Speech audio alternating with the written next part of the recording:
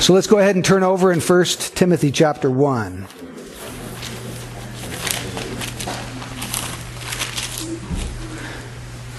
Let's begin with prayer. Lord, we do enter into your Holy of Holies right now as your people, and we pray that you would speak to us. We pray, Lord, as we prepare again to remember the awesome event in history where you entered and Jesus Christ, the Son of God, came to save his people, that, Lord, we would have fresh meditations for worship this year. Help us to truly meditate upon the truths of your word, that it would impact us and that we could give you fresh worship. In Jesus' name, amen. 1 Timothy 1, verse 12. I thank Christ Jesus our Lord, who has strengthened me, because he considered me faithful, putting me into service. Even though I was formerly a blasphemer and a persecutor and a violent aggressor, yet I was shown mercy because I acted ignorantly in unbelief.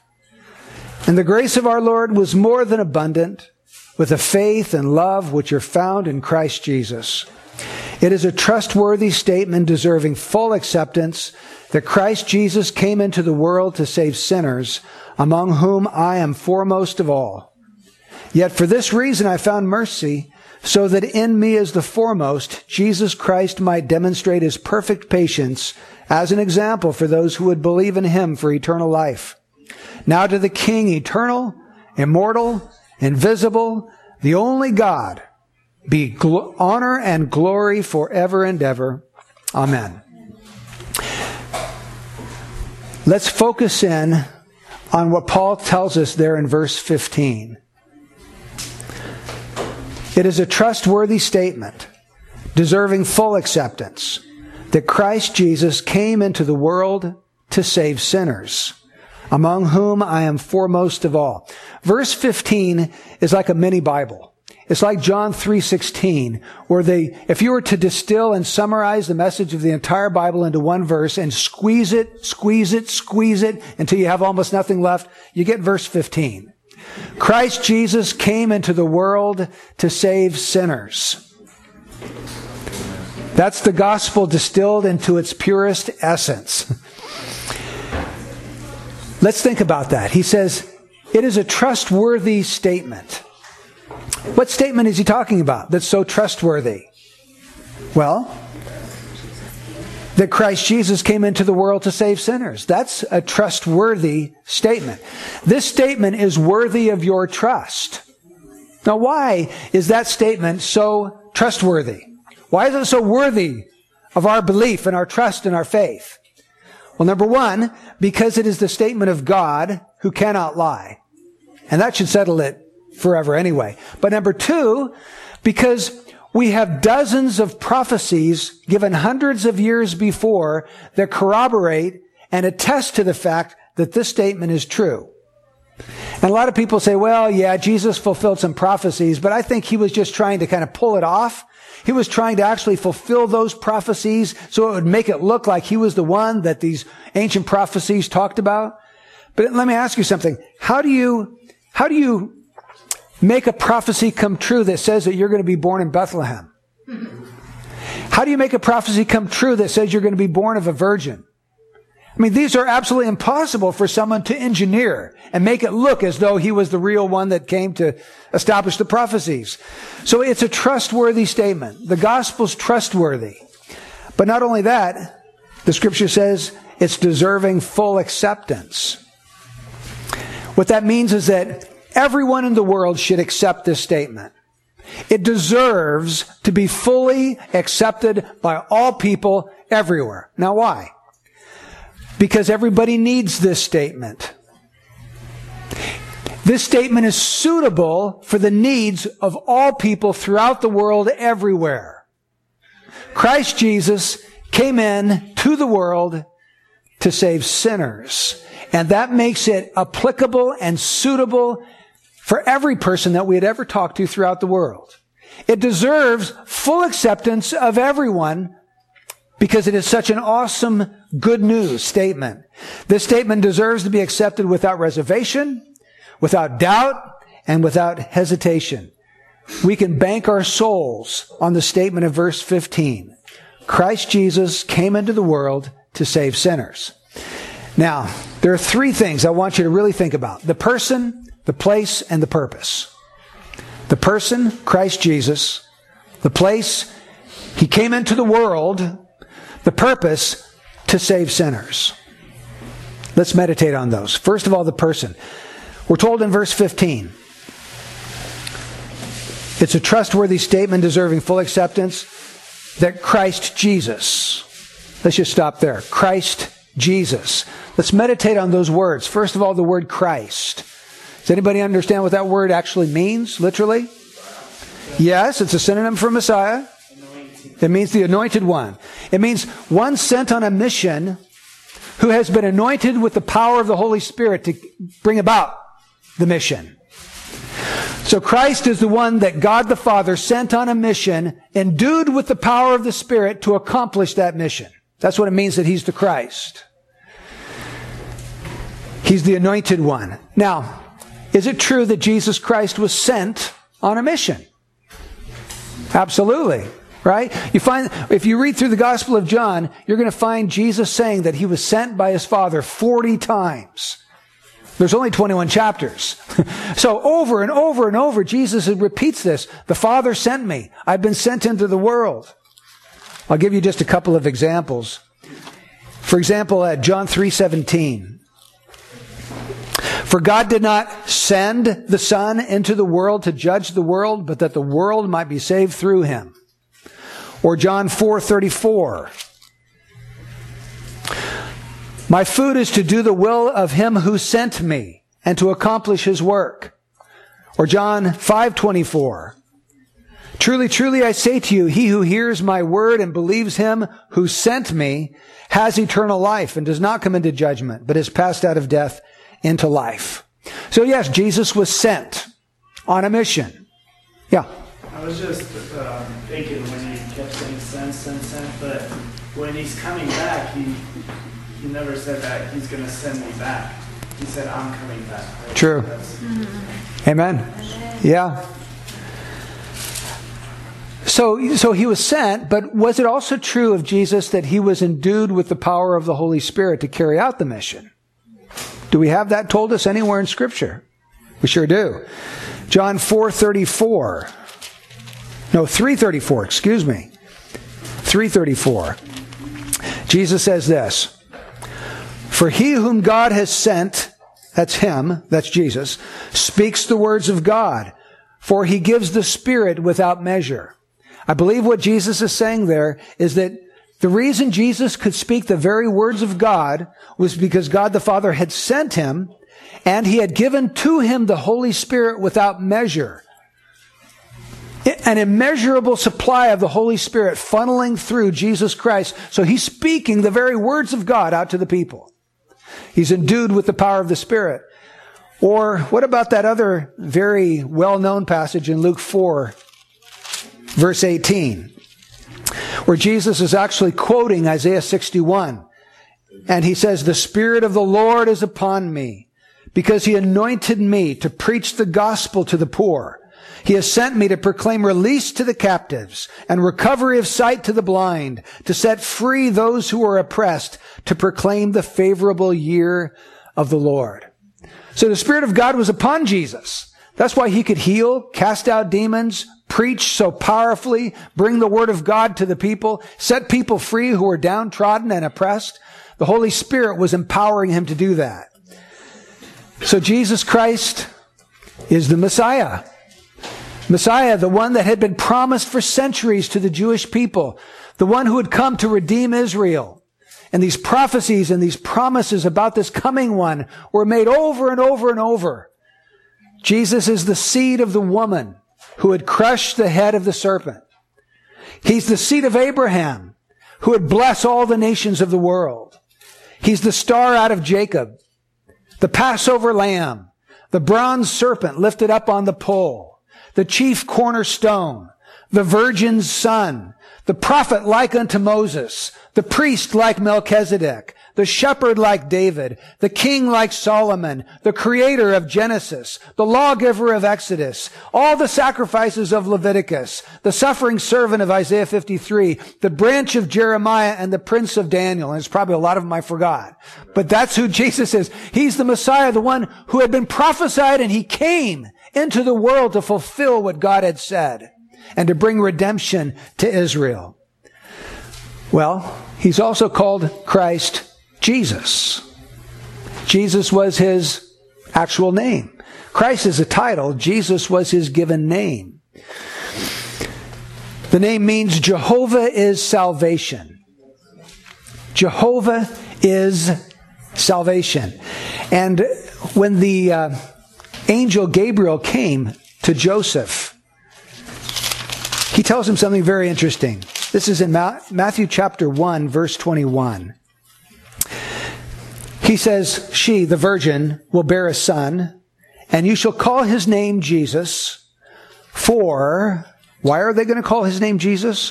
For, or because, he will save his people from their sins. Jesus means Jehovah is salvation. Call him Jehovah is salvation, for this baby, when he grows up, will save his people from their sins. I don't know if you're making the connection, but the angel is telling Joseph that this baby that to be born is going to be Jehovah, who would save his people. That's why he is to be called Jesus. Jehovah saves. Jehovah is salvation. And we know that's what the angel meant because of the following two verses. In verse 22, it says, now all this took place to fulfill what was spoken by the Lord through the prophet. And now he's going to quote Isaiah 7:14.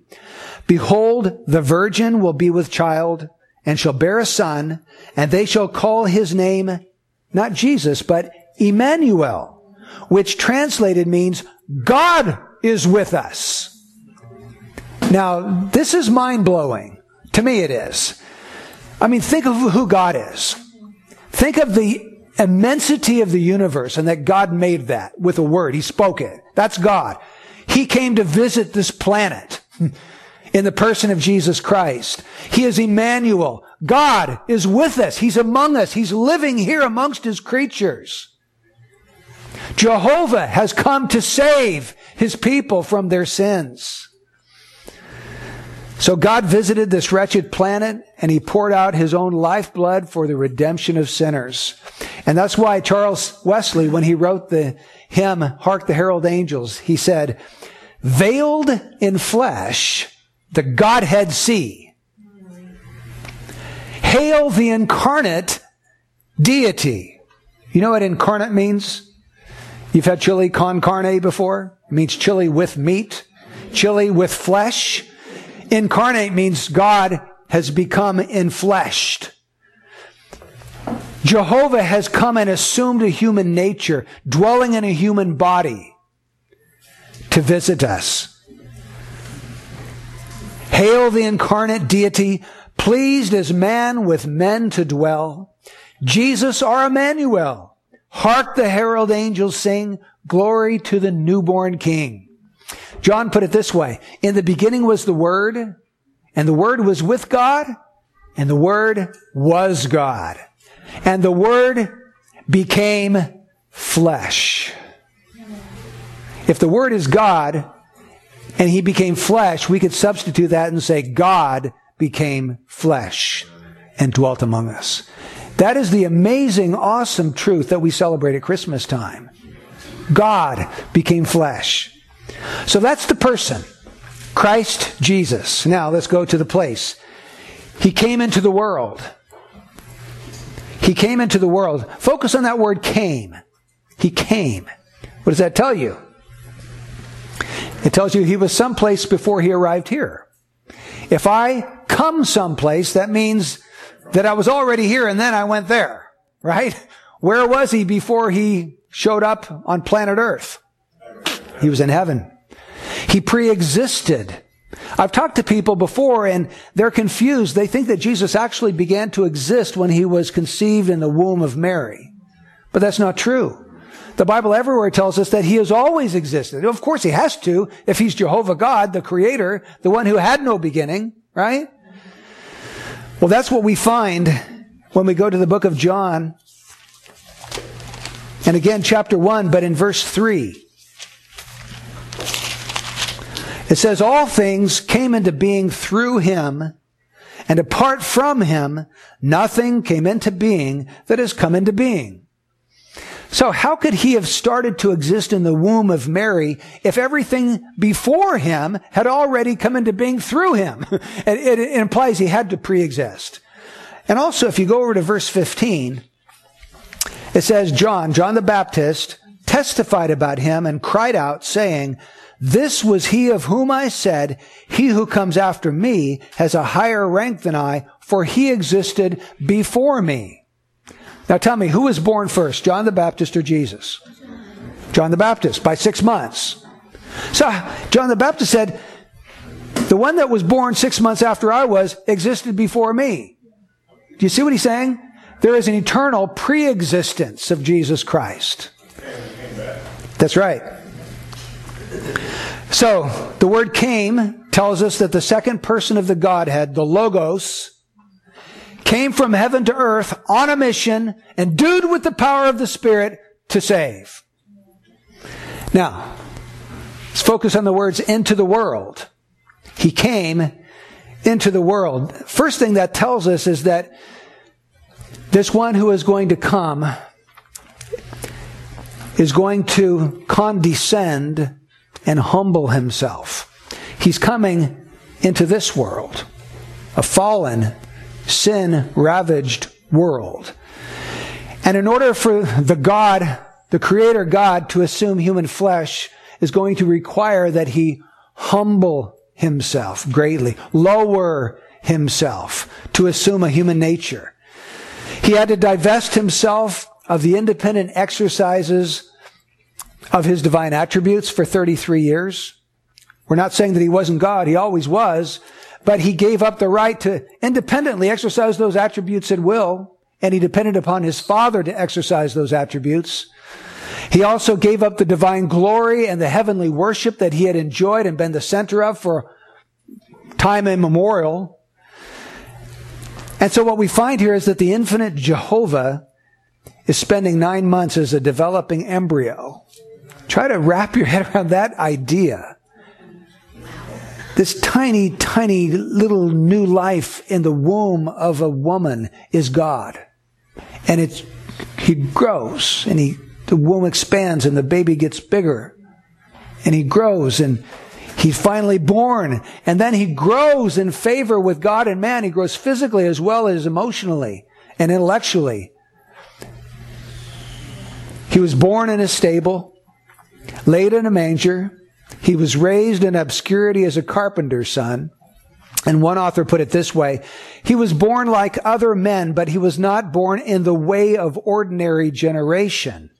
He was formed by the power of the Holy Spirit in the womb of a virgin, that he might partake of our nature without inheriting our corruption. I thought that was very good. He was born of a virgin that he might partake of our nature so that he could die for sinners. He had to be a human being to die for other human beings, but he does not inherit our corruption. The Father passes on the pure life, his own pure life, without any corruption. The corruption not coming into this individual. Now, to whom did he come? It says he came into the world. Well, who was the world made up of?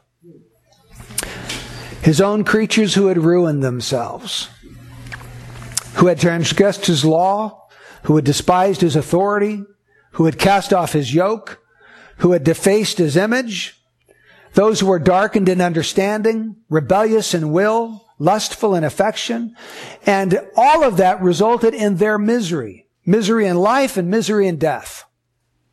Misery in life, diseases, crimes, wars, but also misery and death. Because when these miserable creatures die, they have to stand before their Creator and be exposed to a flood of divine wrath and vengeance for their sin. They must now stand before the judgment seat of an incensed, almighty, ever-living God who is their enemy. Misery in life, misery in death. That's the world that Jesus came into. A world of fallen, ruined, defaced creatures. Now think about this. Jesus knew he was going to be despised and forsaken of men, but he came anyway. Jesus came to those who showed utter contempt and hatred for him, yet he came anyway. Jesus knew that these creatures would murder him, yet he came anyway.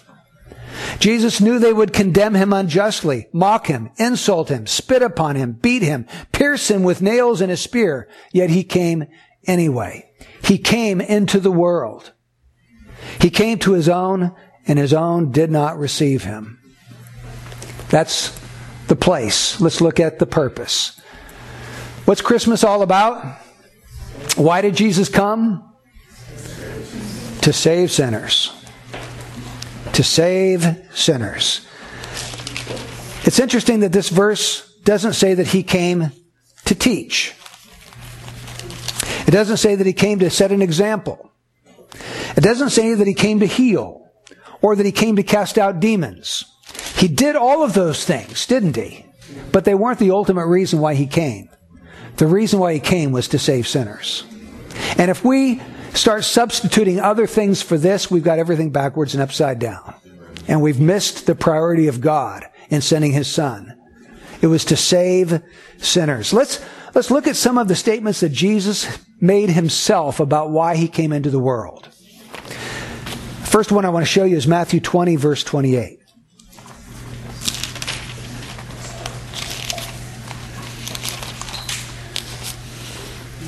Jesus said, "Just as the Son of Man did not come to be served, but to serve, and to give his life a ransom for many." There's a statement from the lips of the Son of God about why he came. Why did the Father send him? Here it is. To serve. How was he going to serve? By giving his life, a ransom for many. Okay, let's look at another one. Luke 5:32.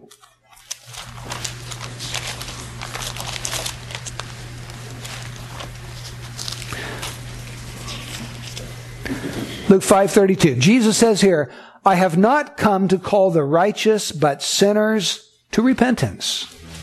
That's why he came, to call sinners to repentance, to give his life a ransom for many. Let's look at another one. Luke 19, verse 10. "For the Son of Man has come to seek and to save that which was lost." That's why he came, to seek out and to save those who are lost. How about John 3:17? I've already read this one, but we'll read it again. John 3:17 says, "God did not send the Son into the world to judge the world, but that the world might be saved through him." Salvation. Or John 10, verse 10. "The thief comes only to steal and kill and destroy. I came that they might have life and have it abundantly." Everlasting life, the life of God, abundant life. So Jesus was on a mission of mercy, a mission of salvation. He was sent by the Father, and when he came, he was going to do lots of other things. He's going to teach, he's going to set an example, he's going to heal, he's going to cast out demons, but his main purpose was to save sinners.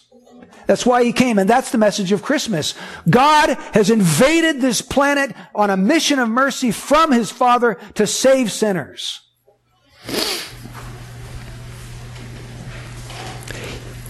He came to save us from the punishment of sin, the pollution of sin, and the presence of sin. He came to restore us to God's favor. He came to reconcile us to our Father. Now, the word saved simply means rescued. That's an easy word to understand. To be rescued. Imagine children trapped in the third story of a burning house. And there's no way for them to escape. The building's in flames. If they are going to be rescued, it's going to happen because someone outside of that burning house goes to them and reaches in and takes them out. That's what it means to be saved. God came from outside in to rescue us, or else we would have perished. Now, this verse says that Christ Jesus came into the world to save. Not to try to save. Not to make us savable. Not to help us save ourselves with His effort. He came to save. To bring us certain salvation. He came to save. He didn't set us on our feet so that we could help God out by saving ourselves with this work or that thing over there. No, He came to save. The angel's message was, you shall call His name Jesus, for He shall save His people from their sins. Jesus is the one who does the saving. We're the ones that do the sinning. That's how it works. Our contribution is our sin. His contribution is salvation. That's why the hymn writer says, Jesus paid it all. All to Him I owe. Sin had left a crimson stain. He washed it white as snow. And I don't know if you've ever thought about this, but even our response to His amazing love and His amazing grace is of His own grace. Our response when we are humbled, our response when we repent, our response when we cast ourselves on His mercy, those actions of our response, the Bible calls them gifts of God's grace. That faith is a gift of the grace of God. Repentance is a gift of the grace of God. So salvation from beginning to end comes sovereignly and magnificently and generously and graciously from God. All of it. Not 50%, not 99%, but the whole ball of wax. Now, this statement says, He came to save sinners. Sinners. It doesn't say He came to save good people. Does it say He came to save those who had fulfilled His law? No. Because there weren't any good people, and there weren't any people who had perfectly kept His law. Imagine if you had never heard this passage read in your life before, and you're sitting in church and the preacher's reading it. Christ Jesus came into the world to save, and He waits. And you are listening with rapt attention. You're thrusting your head forward. You're cupping your hands to your ears. You're fearful that maybe it's going to say something that would eliminate you. Maybe you don't qualify.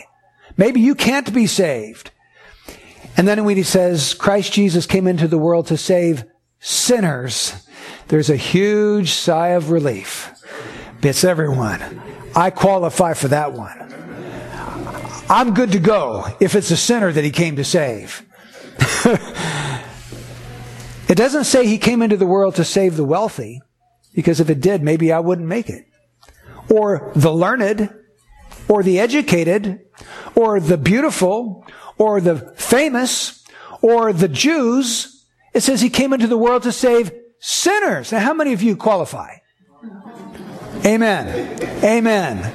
Thank God that He threw open His arms that wide to include all that needed His great salvation. Hallelujah. Now, my question for you is, are you a sinner? The worst one. The problem is, there are many people who would say, no, I'm not a sinner. I'm a good person. In fact, most of the people I try to witness to say that. No, I'm a good person. And I have to turn around and say, then I'm sorry, Christ Jesus didn't come into the world to save you. Because He came into the world to save sinners. And if you're not a sinner, there's no salvation for you. You have to come to the end of yourself where you see yourself as a sinner. And really feel yourself to be a sinner. And own that for yourself. Because if that doesn't happen, you'll never be saved. His salvation is powerful enough to save you, but unless you can see yourself to be a sinner, you won't reach out to Him in faith to receive the salvation. But if you know yourself a sinner, Christ Jesus came for you.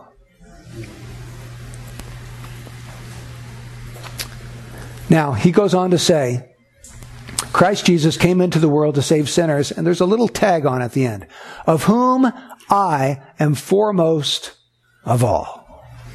I find that an amazing statement, because remember who's penning these words. This is the Apostle Paul. And this is at the end of his life. He's been a Christian for about 30 years now. He has been serving the Lord with tremendous zeal and abandon and sacrifice. He's given up everything in this world to preach the gospel, to plant churches all over the known world. And he says he is the foremost sinner of all. Now, was he just exaggerating, do you think? Yeah, to him, he really felt that. He meant it. I believe that's true. And what I find really interesting is that he made similar statements during his ministry. For example, 1 Corinthians 15:9, he says, I am the least of the apostles. Now, he said that in about 57 AD. 5 years later, when he wrote Ephesians, chapter 3, verse 8, he says, to me, the very least of all saints. So he's gone from the least of the apostles in 57 AD to the least of the saints in 62 AD. And then we find him saying, I am the foremost of all sinners in 64 or 65 AD. The longer he knew the Lord, the lower he went in his own estimation. First, he's just the least of the apostles, but at least he's an apostle. Then he's the least of the saints, but at least he's a saint. And now he's the worst sinner in the world in his own mind. Do you see how he's going down, not up? The longer he knew the Lord, the more humble and the more unworthy he's felt himself to be in the sight of God. And you say, how can that be? Wasn't he becoming more holy? How could he think he was becoming more of a sinner? Well, the illustration that comes to me is when I'm in a sort of a dark room and the drapes are closed. The air looks clean and pure, but as soon as you open up the drapes and the sun floods in and that light comes in, you see all this dust everywhere. And God is light. When the light of God shines into your soul, when you get closer to God and more of that light is coming in, more and more of your own weaknesses and sin and unworthiness appears to you. And you see yourself. You see the ugly hidden motives of the heart that you didn't see before. And you feel yourself to be more unworthy in the sight of God, not more worthy.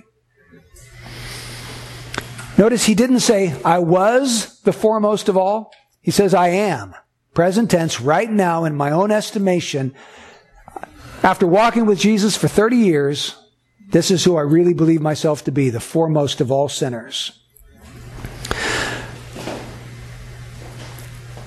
Let me just conclude with a few thoughts. First of all, to those people here who may not know Christ for themselves. Maybe you've not been born again yet. Let me have a few thoughts for you. You can have Christmas glad tidings. I called my message Christmas glad tidings. You can have those glad tidings. They can be for you today. But they're only going to be glad tidings if you know yourself to be a sinner. Spirit of God, can you just speak to some hearts today? Open up their heart to see their vileness, their desperate need for Christ. Because that's the only way this is going to happen. If you're not a sinner, God has nothing to offer you. If you know you're a sinner, you're just the kind of person Jesus came to save. So acknowledge your sin to God. Humble yourself before Him. Realize you cannot save yourself, not even with Jesus' help. Jesus will have to save you if you are to be saved. He has to do all the saving. And He will get all the glory for all the saving. We don't help Him out. He's the one that does this great work. Romans 6:23 says that the wages of sin is death, but the free gift of God is eternal life in Christ Jesus our Lord. It's a gift.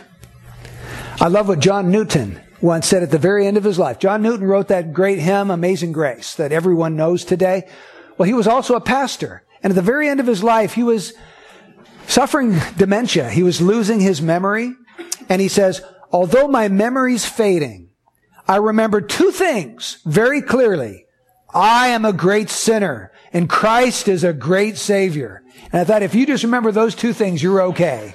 You're going to be okay. Now, if you're a Christian, if you know Christ, what does 1 Timothy 1:15 have for you? Well, I want to apply it this way. In John 20, verse 21, Jesus has risen from the dead. He's appeared to His disciples. And He says to them, peace be with you. As the Father has sent me, I also send you. Now think on that. As the Father sent me, so also I send you. Well, the Father, we know, sent Jesus on a mission of salvation. to seek and to save lost people, to save sinners. And Jesus says, I've accomplished my mission, but now I'm giving you a mission. Just as the Father sent me, now I am commissioning and sending you. You are to go out on a mission of mercy and a mission of salvation. And what he's saying there is that we have been given the job, the great commission of making disciples of all the nations. Just as Jesus came to save, he sent us out to bear the news of salvation, to preach repentance for the forgiveness of sins. John Wesley once put it this way, you have nothing to do but to save souls. Therefore spend and be spent in this work. It is not your business to preach so many times and to take care of this or that society, but to save as many souls as you can, to bring as many sinners as you possibly can to repentance. Good advice. Imagine if you were sitting by the side of a lake and you glance over and you see another family there having a great time. They're having a party. They're having a picnic. Everyone's enjoying themselves. They're laughing. But a little girl down the way, belonging to another family, falls into the pond. And she's only 2 years old. She can't swim. And she starts screaming and floundering around. But the people over here are so busy enjoying themselves with their party that they can't be inconvenienced to do anything about this little drowning girl. What would you think about that? It's criminal. Right? It's criminal. Are we committing crimes, sitting by, enjoying ourselves, and doing nothing while people around us perish? That's the question to ask yourself. Or what would you think of the doctor who won't take time to give out medicine because he feels like he just needs more time to study his trade? So he goes into his office, closes the door, and studies while people around him are perishing, and he has the medicine that can save their lives, but he does nothing for them. Or what would you think of the person who sees a house on fire, knows that children are inside it, but he reads and says, they're not my children, so I have no responsibility here? We can make all the same excuses for doing nothing. And God wants us to be actively involved. As the Father sent Jesus, He sent you. And don't use the excuse, well, I'm not a pastor, I'm not a leader, I'm just a nobody Christian. That's the kind of people He uses. That's the kind of people that He has given this commission to. All authority in heaven and on earth has been given to Jesus, and He says, therefore I want you to go and to make disciples of all the nations, baptizing them in the name of the Father, the Son, and the Holy Spirit, teaching them to observe all that I commanded you, and lo, I'm going to be with you always, even to the end of the age. So that's one application. Christ Jesus came into the world to save sinners, but then He commissions you and me. So who is in your life? Who is in your life that you could bear this message to? Someone that you know, a neighbor, a family member that you're going to see around Christmas time, a friend, someone that you work with. We need to be serious about this, church family. I mean, this is something that is deadly serious. And then I would leave you just with this note. If Christ Jesus came into the world to save sinners, and if you have received Him, you are saved. And there is joy, there's Christmas joy for you. There is Christmas glad tidings that we can enter into because God has washed away our sin. He's rescued us from the punishment, the pollution, and one day even the presence of sin as we're with Him in heaven. Praise the Lord. Let's pray. Lord, thank You for Christmas glad tidings. Thank You for the gospel of Jesus Christ. We pray, Lord, if there are people here today that have never committed their life to Jesus Christ, that You would speak to their heart and show them their sin and enable them, Lord, to humble themselves before You and to cry out, God, have mercy on me, a sinner.